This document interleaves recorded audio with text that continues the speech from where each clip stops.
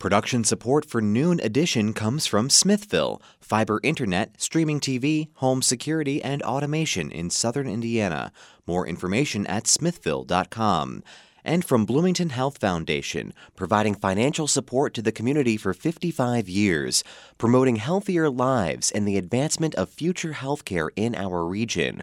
Working together for a healthier tomorrow. More at bloomhf.org.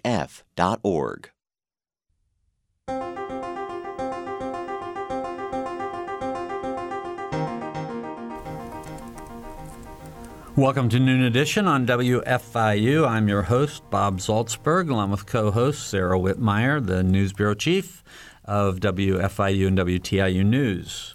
Today we're talking about the split of IUPUI, which was officially signed and announced just last week, and we have and what the expectations are for the next few years as that split goes into effect, becoming IU Indianapolis and Purdue University in Indianapolis. We have three guests today from IU. Michael Huber is Vice President for University Relations for Indiana University. Julie Magid is Vice Dean of the Kelley School of Business in Indianapolis, and she was very instrumental in putting together this plan for splitting off IU Indianapolis. And Julie Payne-Kirchmeyer is Vice President for Student Success, the first such Vice President of Student Success that IU has had. You can reach us on the program by calling 812-855-0811 in Bloomington or toll free at 877-285-9348. You can also follow us at Noon Edition on Twitter, and you can send us your questions to news@indianapublicmedia.org. Well, this was really huge news for those who are involved with Indiana University or Purdue University and also the rest of the state. I'm going to start with Julie Magid because, Julie, I know you've been instrumental in this. You were the co-chair of a working group of community and business leaders helping to shape the future of IU Indianapolis. So, why is this such a big deal? What should people be taking away from it if you had an elevator speech about it? Well, first of all, let me just say that it's kind of you to call me instrumental in this. Something like this doesn't happen without a huge group of people working over all the details. We had 10 task forces that were involved in making this transition that involved people all across the university, but particularly on the Indianapolis campus. At the same time, we were planning IU 2030, the strategic plan. We had task forces working on that. The working group that I had the pleasure of co-chairing with Nate Feltman was really at the nexus between those task forces for figuring out the next, how we're going to move forward where we are now, and the strategic planning for the future. So we sort of bridged that gap a little bit and really looked at what does it mean to have the premier urban research institution in one of the great cities in the country. We already have an amazing presence that we've had for decades, generations here in Indianapolis, but it's never been the IU Indianapolis campus that it will be going forward. And that's so important for our students, for research and collaboration, but also economic development and workforce preparation, and really driving the economy and culture to have an impact so that we have more impact throughout the state, really, with creating something important as an anchor institution here in the city. I should mention very early on, we did invite representatives from Purdue to join us to talk about their view of this. We just couldn't connect with folks at Purdue, probably because we're in Bloomington and they're not. They're up there in West Lafayette. But we did try because we know it has a big impact on Purdue as well. Julie Payne-Kirchmeyer, the other Julie mentioned students and how important it is for students. And as Vice President for Student Success, can you talk more about that? Why is it important that Indiana University Indianapolis is there rather than IUPUI? Yeah, I think, first of all, thanks again for incorporating all of our voices here because as the other Julie, and I think that's how we're going to refer to each other now, the Julie, the other Julie, and we'll take turns and how that looks, said that, this is critically important for the students who come to our university. IU, particularly its presence in Indianapolis, has a lot of amazing strengths, and she listed off several of those a moment ago. But I don't know if it's well known, but 9 out of every 10 of our Indianapolis graduates build careers in Indiana. And so as we think about what IU Indianapolis has the potential to do and to be for our students, think about the relevancy in their lives and their careers and how we, in turn, as strong partners in the state, can ensure that we are preparing students for those cutting edge careers and the things that are critically important and vital for Hoosiers and in changing their lives. And so that's what I'm excited about when we think about, career experiences, whether it be internships and undergraduate research or community service and engagement, different levels of employment that happen throughout the city. Think about what our IU Indianapolis students will experience as pathways to their ultimate careers. And that's what's exciting for me and I know is a real game changer for our students. I want to get our third voice on, Michael Huber, Vice President for University Relations for IU. Michael, you were with the Indy Chamber of Commerce and also you oversee IU's work with the state and federal legislative bodies. I would think that having an even stronger urban university would be a very popular move for the people in the legislature in particular that you work with. Can you talk about the importance of this for the various constituencies that you have? Yeah, and again, Bob and Sarah, thanks for having us on. Yeah, this project, I think for all of us working on the separation or the restructuring, it pointed out some positives to in a world where we talk a lot about the divisiveness of today's politics, and certainly that's everywhere. This created a kind of a rallying point and drew support from legislators of both parties. It drew a lot of support from urban, suburban, and rural in a way that I wasn't quite prepared for. When I was in my years at the Indy Chamber, running the chamber and the EDC, I had a front row seat to some of the urban-rural tensions. Some of the biggest proponents of separating the two universities so that both could grow aggressively in Indianapolis, some of the biggest proponents were rural legislators.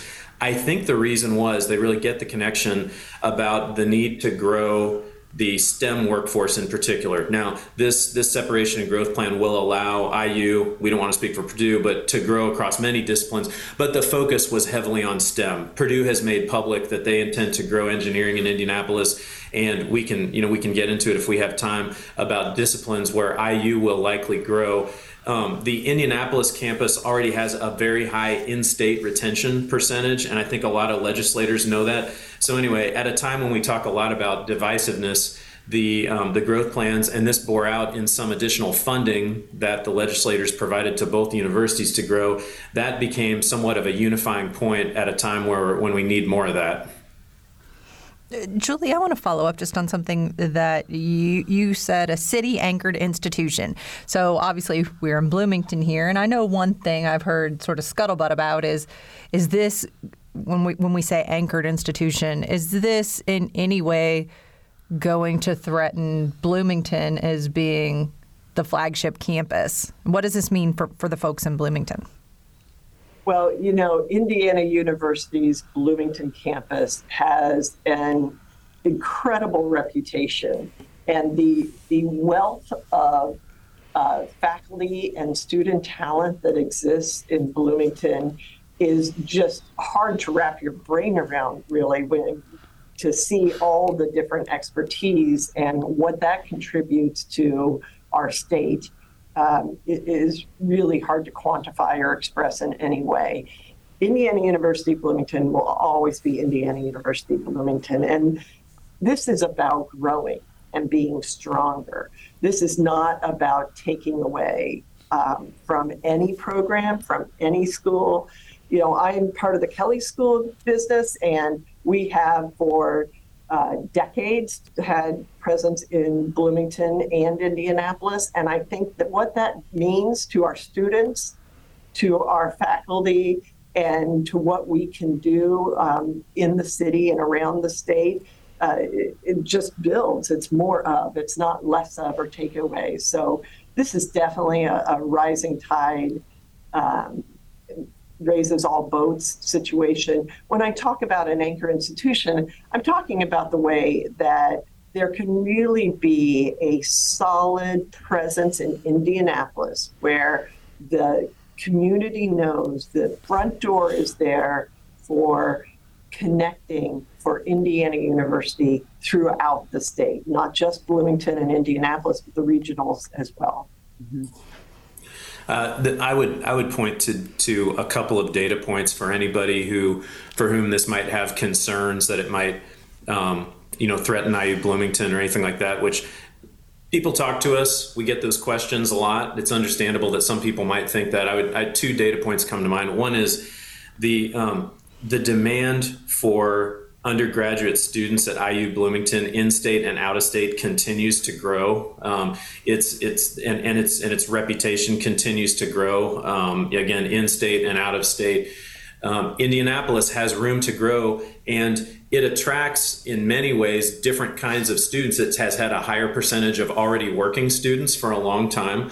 Again, it attracts a higher percentage of students who are already in-state. So one, I would say that you start to break down who's drawn to IU Bloomington and who's drawn to IU Indianapolis. There are some differences that would lead us to think it's not a competitive situation. I think the bigger one for me, and we've been talking a lot about this, is the connections between in the regional economy.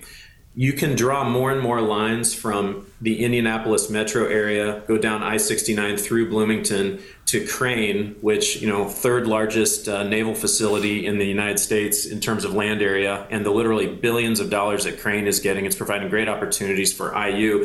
And you start to see how what happens in Indianapolis very much impacts Bloomington and vice versa. Companies like Cook have significant investments in Indy and Bloomington. And so I think if we play this forward 10 or 20 years, we're all going to be experiencing and talking about how Indianapolis and Bloomington support each other, but they do different things.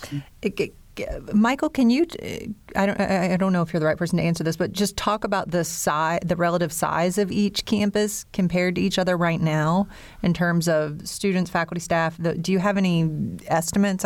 Maybe not the numbers right in front of you. Yeah, that's right. So I'm going to deal in round figures off the top of my head, which is always dangerous. But IUPUI until recently, 21,000 undergraduates, ballpark range, and then just under 30,000 students total. Now that includes the largest medical school in the country. So that is I think Bloomington claims that medical school. Indianapolis claims that medical school. The state of Indiana claims it. So that's a medical school for the whole state. Of course, the Bloomington enrollment is much larger in round figures. I believe the undergraduate current freshman class in Bloomington is about 9,500 students. So multiply that by 4. Then add significant graduate student numbers. IU Bloomington's student population is still significantly larger than Indianapolis. Now, the hope is, especially in the next 5 to 10 years, you will see significant growth in Indianapolis, because Indianapolis has some room to grow, particularly in sciences and in health sciences, anything medicine, nursing, public health related.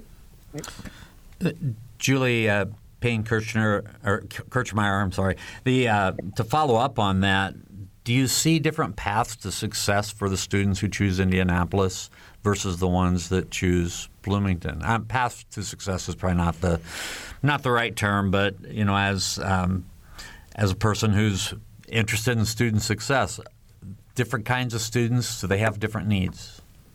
Yeah, I think that's an interesting question, and it actually does speak to the bigger issue about student success in general, right? I mean, when we think about, if we're going to shorten it down, when we talk about student success, there are two things that come to mind. One is that it really is about finding ways to fully engage our students in their time and in their learning and in their engagement to their university, right? So when we think about IU Indianapolis and we think about all those areas of growth, consider what that means for a student who is interested in really leveraging those career paths for themselves. The other thing I want to speak to, though, is back to the question I think that was asked you sorry, Julie, other Julie on the call. And that really goes back to these two kind of locations. And I think about that shockingly from a student's perspective, that yes, folks are going to align with the campuses initially that they're excited about being a part of and where they find community and feel engaged. But think about the partnerships. And Michael, I think this is where you were going a little bit too, that can really not just be cemented, but grow and develop, and what that means access-wise for those students. So they get the best of an overall program. And Julie, I think about like Kelly. It's not necessarily isolated to one campus or another. You have gateways and pathways that really help all IU students to thrive and flourish in their fields. So, I mean, those are some ways I think it connects to student success for IUI. But Michael, did you want to say something? Yeah, no, Julie Payne-Kirschmeyer sparked a very current opportunity that we talk about a lot. So the Luddy School of Informatics, Computing, and Engineering. It has a growing presence in Bloomington, and it has a growing presence in Indianapolis. I'm sure you've heard President Pamela Whitten talk about the Science Technology Corridor, which is an area along Michigan Street in Indianapolis where that's primed for a lot of new investment. We know that a lot of the degrees coming out of Luddy are in very high demand across the state, also nationally, but definitely in the state, in computing, computer science, artificial intelligence, which everybody's talking about right now. I think if the three of us do our jobs right, we will create and align more private sector partnerships in Indianapolis and across the state. With Luddy having a presence in Bloomington and Indianapolis, that also creates ways for Luddy students. So maybe they're based in Bloomington, but they've got new opportunities in Indianapolis and vice versa. And you can play that forward in any number of schools where there's high demand for growth. Mm-hmm. And I'll just jump in on that real quickly too, because you mentioned the working group that I co-chaired at the top of this conversation. And one of our jobs was to look around the country and see who is, doing this well. What are the premier urban research institutions? And what you see is this is a trend in higher education in general to move to have a location in a larger city. So the huge benefit of this for Indiana University is we were already in Indianapolis. We already have the infrastructure. We've already been here. We've made the connections. We have 9 out of 10 of our graduates stay in the area. The things that already exist, I won't speak for Purdue's motivations, but you see it happening in Virginia Tech. You see it happening elsewhere. This is just a trend in higher education in general. And it goes to what Julie mentioned as far as student success.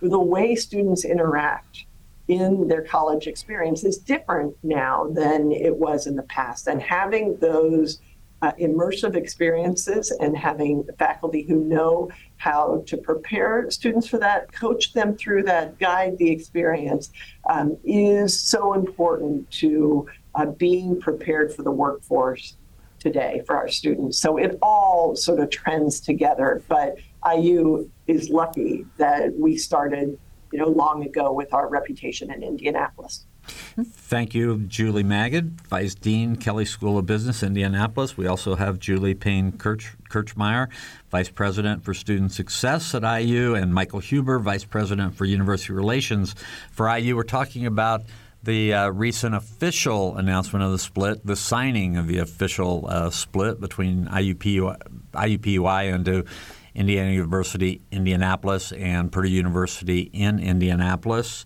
If you have questions or comments, 812-855-0811 in Bloomington, toll free at 877-285-9348. You can also join us with a question, news@indianapublicmedia.org, and you can follow us on Twitter at Noon Edition. I want to follow up really quickly on the campus issues we're talking about.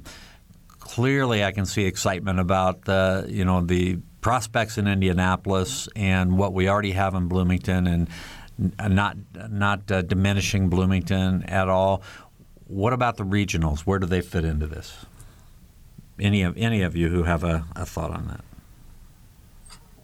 Regional campuses are really important around the state, and one of the trend. Now, one thing that I learned, I've been with Indiana University for 7 months. One thing I learned immediately is every regional campus is different, and so I hesitate to paint them with a broad brush. However, a lot of our regional economies around the state rely on the regional campuses for teachers, for general business majors, accountants, folks like that to run those key companies in their core industries, nursing and public health. And so there are certain jobs that are staples of local and regional economies that our regionals really rely on. And if you look, and I'm going to defer to Julie and Julie, but if you look at regionals around the state and around the country, of course they're in, you can't paint them with a broad brush, but they're serving in some ways similar, but then in some ways very different segment of students. Julie, Megan, do you want how much should you address that in your conversations? Well, really, we were focused more on IU Indianapolis and the outreach to the community. But we work with our regional leaders all the time in Indianapolis now, and certainly that's not going to change. It's really important that we continue to connect our work throughout the state. This isn't a school that's focused on Indianapolis alone. It happens to be the biggest city in the state, so that makes it unique. But what we do for the state of Indiana, and that is our focus. And regionals are just one of the ways we make sure we impact the state continuously. Yeah, and I would add in there that, Julie talked about, IU Indianapolis being an anchor. Every one of the regional campuses are an anchor for their regions. And so they really understand deeply the needs of the regions and the students that they serve. And they evolve and change and grow their programs and support services and practices in ways that are relevant to those communities. So as an example, IU Northwest has a recent designation of being Hispanic serving institution. And so they've been able to obtain some grants to really help focus in on their student community and support them in ways that are incredibly important for not just the students, but for the community within the IU Northwest region to really be successful long-term.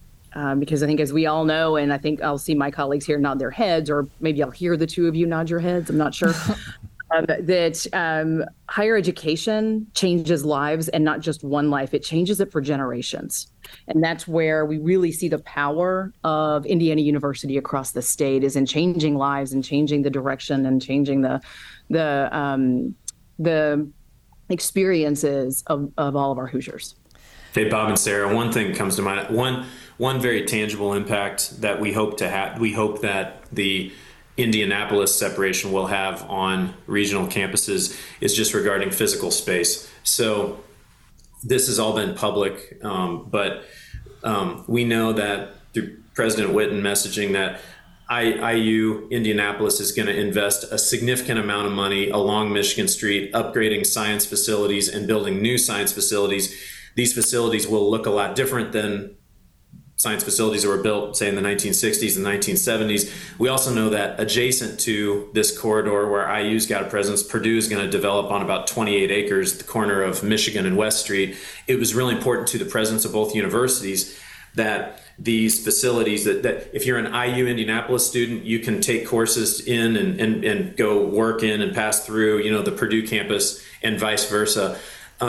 Virtually all of our regional campuses, every single one of our regional campuses that I can think of, collaborate with other institutions. Some of them co-locate with Ivy Tech or other institutions like that. So we're hoping that one very tangible thing that'll come out of this new setup with both institutions, with IU and Purdue growing in Indianapolis, are new collaborative ideas about use of space, new academic collaboration ideas and things like that. It's exciting to get to this point when we can start to work on those creative possibilities with our colleagues at Purdue.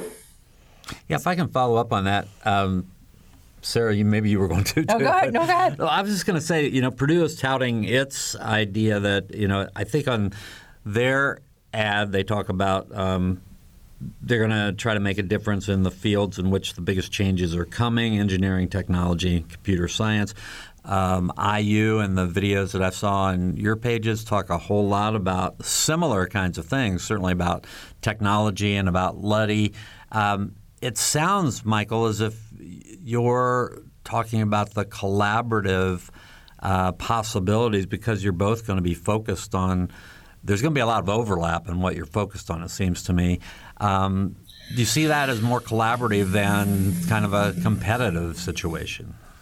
We do see it as more collaborative, although some of the competition will be impossible to avoid, but some of this also reflects our boss, President Witten's philosophy, and she's more of the iron sharpens iron. I mean, there's no doubt that part of what got us here is her collaborative relationship with former President Mitch Daniels and now Meng Chang. And I mean, I realize I'm biased. I think Julie Magid and Julie Payne Kirchmeier are as well, because we work for President Witten. We spend a lot of time with her. But I mean, it's the most collaborative relationship that I've observed between the two institutions in my 22 years of living in Indiana, and so that's good. One of the things that I think that people will report on, I think in the coming years, which hasn't gotten a lot of press yet, is a lot of the non-competitive language and policies and things like that previously existed have now expired or have gone away. And so while a lot of the non-competitive policies that existed allowed Purdue to stay in a lane of engineering, agriculture, and a lot of its strengths, IU in life sciences, arts and humanities, et cetera, you're going to see some of that, what you just referred to, Bob, as some of that friendly competition. Julie Magid probably knows more of this, but we suspect that the business schools are going to be, one of those areas. The area of engineering, IU didn't used to have engineering. Now it has the Luddy School of Informatics, Computing, and Engineering. And so we get excited when we think about a lot of the collaborations, when you think about the interplay of life sciences and medicine and engineering. But I don't think there's any doubt you're also going to see some friendly competition between the universities. It's hard to predict exactly where, but it seems that way. It's just going to make both of us stronger, I think, Michael. I really do. Mm-hmm. I'm so glad you mentioned that, because I've been here about 15 years now, but when I started, it was like, oh, no, Purdue does its thing, IU does its thing. Michael, can you expand on that a little bit? Because I naively probably was still under the impression it's like, oh, no, this is what we do, this is what Purdue does. What sort of was that agreement, and why did that exist, and why not renew it? I'm not a historian on these issues, but my understanding it was a combination of state policies and then also policies at bodies like our Commission on Higher Ed. Now in 2023, those have largely gone away. Those policies don't exist anymore, and there's a new understanding between the two institutions. I know there's a whole story that some of your listeners would know way better than I do about why IU didn't develop engineering, say, until the last 2 decades. And I know we owe former President McRobbie a lot of credit for developing, particularly in information technology and AI and a lot of those capabilities. I think now, at least what I've heard just by being here at IU, the world is much more multidisciplinary. Tech is disrupting everything and flattening everything. AI is disrupting everything. And it sometimes becomes harder and harder to draw these really sharp disciplinary distinctions. We think that particularly in areas like any kind of technology coming out of medicine, we're seeing it a lot, frankly, in Crane, because Crane is having increasing demand in what we call defense medical, applications to help protect people against biological weapons and all those kinds of things. It's going to require both types of universities like IU that have a lot of depth in life sciences, and then universities like Purdue that have a lot of depth in the hard sciences to collaborate. I know Julie Payne Kirchmeier has some thoughts about, we've got students who approach these things in a much more multidisciplinary way. Julie, you know a lot more about this than I do.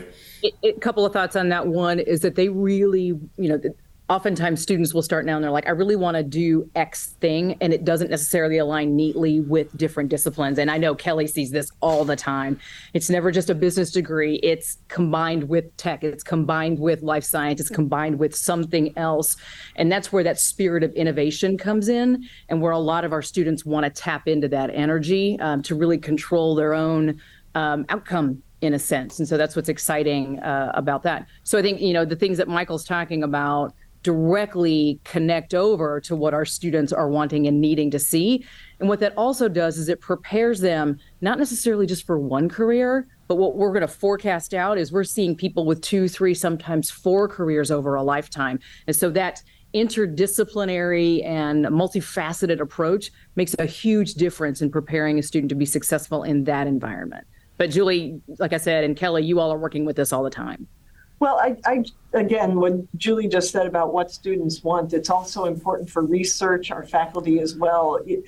Problems don't exist in silos. They don't exist in disciplines in schools. So the collaboration we'll be having with Purdue and other researchers in the area, with private employer research, with IU Health, that collaboration is going to be happening within IU in a much more profound way. And again, I think this is the great vision of President Whitten, is understanding that we all need to work together to problem solve, and to treat it as a particular school or discipline problem really is not the best result in how it's solved. So it's really an exciting time of moving forward our approach to problem solving and helping our students, as Julie just said so beautifully, prepare for their multiple careers and making a difference in our state and our world. That's the kind of training you need to do that. Julie Payne-Kirchmeier, I know we only have you for about 5 minutes or so left, and I want to make sure and ask you this question. And this may be naive on my part, maybe old think on my part, but I grew up in Indiana. I've always kind of thought the Bloomington campus was kind of the quintessential college campus with all the experiences you would expect there, and that the Indianapolis campus was more of a commuter campus with different kind of experiences. Is the Indianapolis campus going to become more of a campus with people who live there and have more clubs, more Greek life, more athletics, those kind of things in the next decade or so? Yeah, Bob, what I can say is that it already is, right? There's a really vibrant and robust on-campus community that's in the thousands that live on campus. They've got highly competitive athletic teams, as Michael knows, because I think he and his family go to like every Jaguar event that they can. And the clubs and organizations in the, that are often rooted in campus life and in the campus center are incredibly vibrant. I mean, Jagathon is amazing in what it gives back to the community. So it's already there. And so that's why I think this is such an exciting time, is that it gets to even, evolve even more, right? So what is an IU Indianapolis student experience going to be that evolves from and grows from what an IUPUI student experience currently is?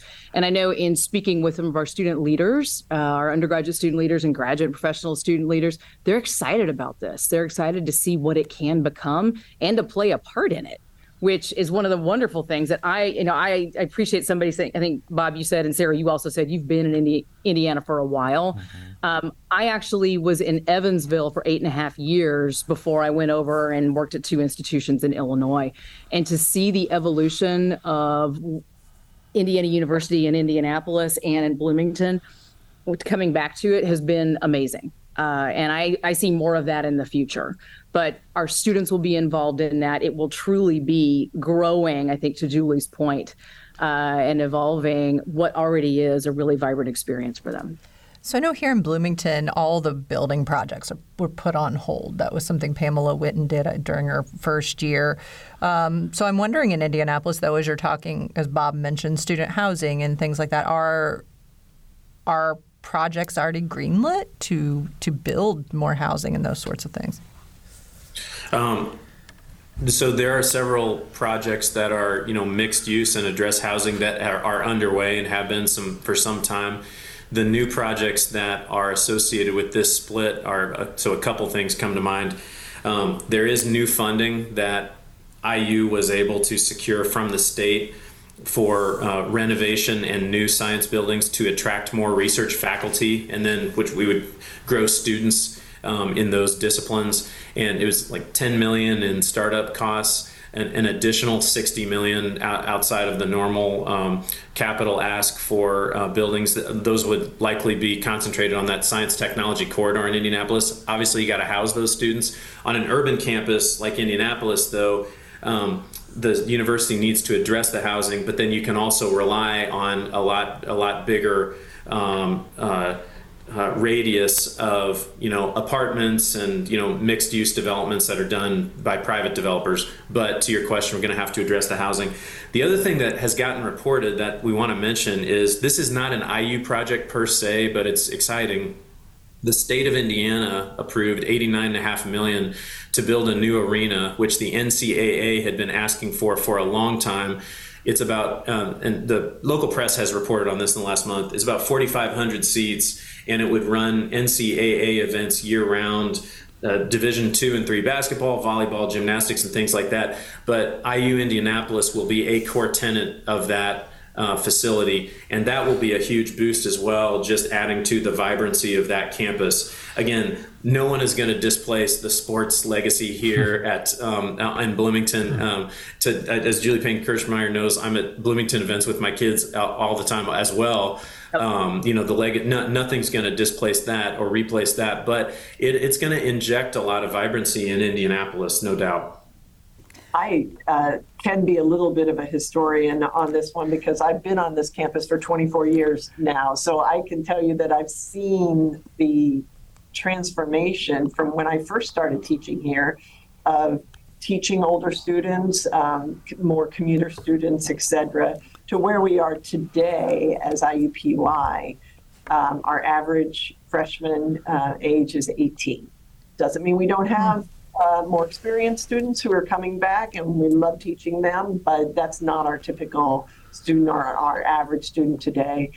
Nearly 50% of our undergrads live on or near campus. So we've started that transformation a while ago. It's been, over the past 24 years. We can serve the traditional student, but we also have the ability and the expertise in serving the non-traditional student. Yeah, Julie, and I would add to that we've taken that on as a responsibility too, because I think that's one of the lovely things about, Indiana University's presence in Indianapolis is that we've got that commitment to adult learners, to traditional age students, and also to the community in which we are housed in a really powerful and wonderful way. And I know that's just going to continue to grow. Can you all, as we're thinking about the future, how did you all project forward to take into consideration this enrollment cliff? I know we've done a lot of reporting on that, but it seems like that could dramatically affect future plans. Yeah, I'll step in here in my last couple minutes and give you a couple of thoughts on that. One is, I think one of the biggest commitments to address the enrollment cliff, and this is all credit to President Whitten and the thing that she says all the time, which is students will be the center of the universe of everything that we do at Indiana University.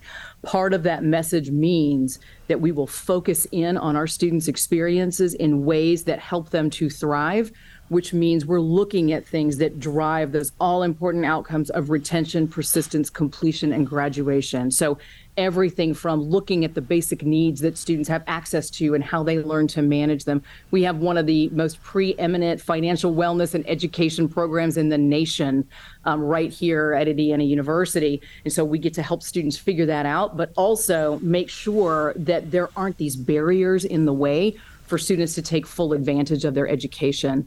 This is a holistic approach to student success, and it means everybody is bought in on every Indiana University campus. You see, it's the leading pillar of our strategic plan that student success and opportunity is first, and we are committed to making sure that the students who come to Indiana stay. They are successful while they're here, and as I said earlier, they are well prepared and have a plan for what their long-term career or careers looks like for them. Thank you, Julie. I appreciate it. I know you have to go. I want to ask Michael, I guess, to weigh in on this one, and that is what's gonna happen with the faculty. And maybe this might be better for Julie, I guess. What's going to happen with the faculty? I know there's going to be growth in faculty in Indianapolis. Are there going to be opportunities for faculty to collaborate between the two campuses, Bloomington and Indianapolis, more between Indianapolis, IU in Indianapolis, and Purdue in Indianapolis, more? How's this changed the world of the faculty? No doubt, it's a transition. It's going to require some work, and that's why, again, I appreciate. I'll ask Julie to weigh in a second, given all of her work on the strategic plan. Existing faculty right now, you've got clarity in terms of what your future is going to be by virtue of how the schools of IUPUI are going to sort out. Most of the engineering disciplines are going to be Purdue. IU Indianapolis will have the newly formed School of Science, and then within STEM, its focus will be on a lot of the disciplines that are strengths of Luddy, computing and AI and things like that. So if you're an existing faculty member, you have clarity on which institution you'll be teaching. I should mention too, about 85% of the students, IUPUI students, will become students of IU Indianapolis. And so IU Indianapolis will continue to manage all of the existing buildings. But I think the key is going to be the growth plans now of IU and Purdue, and how do they move forward, and what's the focus going to be based on disciplines. Julie, I know I left out a lot. If you have additional commentary. I think there will be a lot of new opportunities for faculty for research and collaboration. Really, one of the things that the president is committed to is growing and sustaining an innovative culture of problem solving, and to really make more entrepreneurship and seamless collaboration possible for faculty in a way that we just haven't had as clear a mission to do so in the past. We know that there's going to be an investment. Michael mentioned the General Assembly's $60 million to expand research and laboratory space. That's really huge for faculty to have more space to research in, but also $10 million to grow our STEM faculty by 30 so that we can attract really and retain vital research talent. And that's true for faculty that want to collaborate across Bloomington and Indianapolis and others. And I just think really the opportunity to work with the medical school and health and life sciences, combined with our already existing expertise in AI and cybersecurity, really provides opportunity for faculty that we're excited about. I mean, change is always hard. It's not that there hasn't been sort of some faculty that are curious about what's coming and how it will impact them. But we're really trying to be transparent to make sure that students, faculty, staff all understand that this is about, again, growing and creating something even greater than what we already have, which has been a great thing. There are a couple of, your question did prompt, though, a couple of opportunities where there are individual schools and programs which will see pretty rapid growth. These are things that we've announced. There's a recent $12 million grant from the Department of Defense to help fund faculty in what will be the Indianapolis School of Science regarding traumatic brain injury. And again, that researchers at IU, including IU Indianapolis, that's a real strength for IU. We announced that investments at the IU School of Nursing will double the instructional capacity at the School of Nursing. That's to meet the demand across the state and elsewhere. And then a new direct path to enrollment to med school. It's basically, they call them direct admit med school program, partnership with IU School of Science and School of Medicine. So there are a few schools that will see an initial bump based on these efforts and the common thread across a lot of them is meeting the demand in STEM across the state or addressing specific needs that are strengths of IU. You've pretty much addressed this, I think, in some ways, but I want to kind of summarize. We've got about 8 minutes to go. So when we look at this new model, starts next fall, 2024 officially starts. We look in 2034. How are we going to know, where are we going to see the success 10 years out? How are we going to know that this was a great thing to do, as you all have certainly convinced me of today? Julie, I have a speed round style answer, but I'll let you. So do we make a dent in the critical STEM workforce shortages is number one, and we're going to hold, based on the university's strategic plan, we're going to do a better job measuring and reporting those numbers and where we place our graduates and where we address the worker shortages, especially in STEM disciplines. So did we make a dent in the STEM numbers? Does IU Indianapolis have a greater brand recognition and presence in Indianapolis and outside Indianapolis? I hope I'm not offending anybody, but IUPUI has had its challenges as a name when you get outside the state of Indiana. Okay, it's just not as well known as we would like it to be. And then third, the physical campus. You know, like Julie said, there's been a lot of change in the last 20 years. The physical campus will look a lot different in 10 years, and because we believe that there's significant demand to attract more students. We know our friends at Purdue believe that as well. So I think you'll see a significant change on the physical campus in that part of downtown Indianapolis. Julie? Yeah, I love this question, Bob, because it just creates a visual for me that starts with that physical campus that Michael was just talking about. I think that it will be a buzz with activity.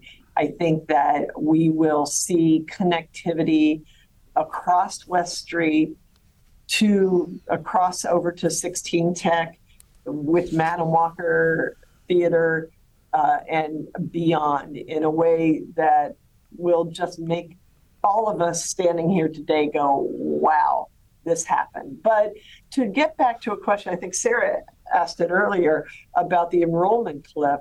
I think what I would also like to see, to add to Michael's sort of numbers that he'd like to see, is there is a demographic enrollment cliff, but more concerning to me as a citizen of this state is the fact that we do not have the same numbers going to college from high school that we had in past years. That number is falling. So it's not about are there enough people to attend college? It's that the people who are completing our high schools are not moving through and getting the desperately needed skills to thrive as individuals, for their families in this state. So for me, are we reversing that number? Are we back up to 50+% and then maybe beyond to 60 or 70 of people who get into college out of high school and get the skills they need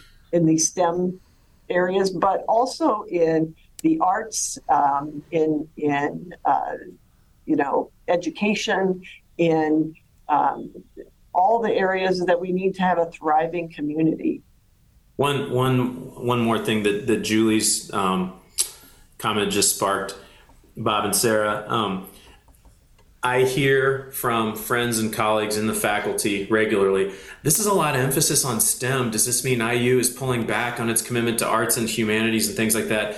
And we would say no. And I would say one way to think about IU's unique strengths is certainly there's huge demand for STEM skills. There's a shortage within our own state. I don't want to speak for Julie, but I believe one of the things that IU can offer to students that no one else can offer is that interplay of the left brain and the right brain, right? So to the extent that we are preparing students for STEM careers, we also make sure that as part of their IU degree, they get exposure and immersion into IU's significant arts and humanities strengths.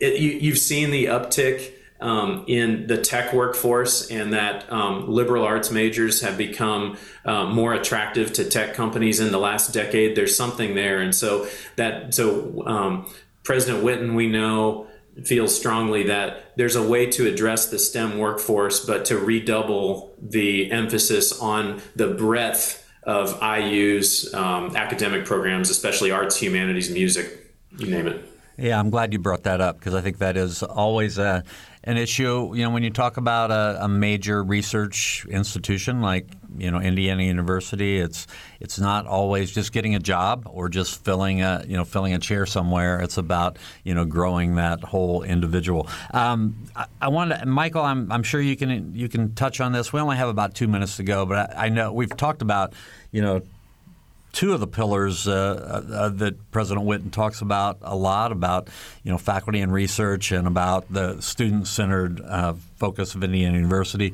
The third one, if I'm recalling correctly, is that service to the state. It seems like that a lot of what this plan has to offer really addresses that third pillar, that service to the state pillar and service to the businesses of the state and state government and citizens of the state. Am I right about that? That's right. I mean, and IU's got a great history of being rooted in the core industries of the state, especially there are great stories with individual schools. Hers, the third pillar is a challenge for the institution to take the next step, be more embedded in our growth industries, more embedded in the institutions that drive the direction of the state. And so, my hope is that what everybody's going to see in the next 5 to 10 years is an IU that's even more engaged, playing offense, for lack of a better word, out in communities and around the state. All right, we are out of time. I want to thank you very much for being there with us today. Julie Payne Kirchmeier was with us. She was is the Vice President for Student Success. She had to leave a bit early. Julie Magid, thank you for joining us, Vice Dean of the Kelley School of Business in Indianapolis, and Michael Huber, the Vice President for University Relations for Indiana University. Thank you for joining us to talk about the split of IUPUI into a Purdue element and an Indiana University element. For co-host Sarah Whitmire, for engineer Mike Pashkash, and for producer Nathan Moore, I'm Bob Zaltzberg. Thanks for listening.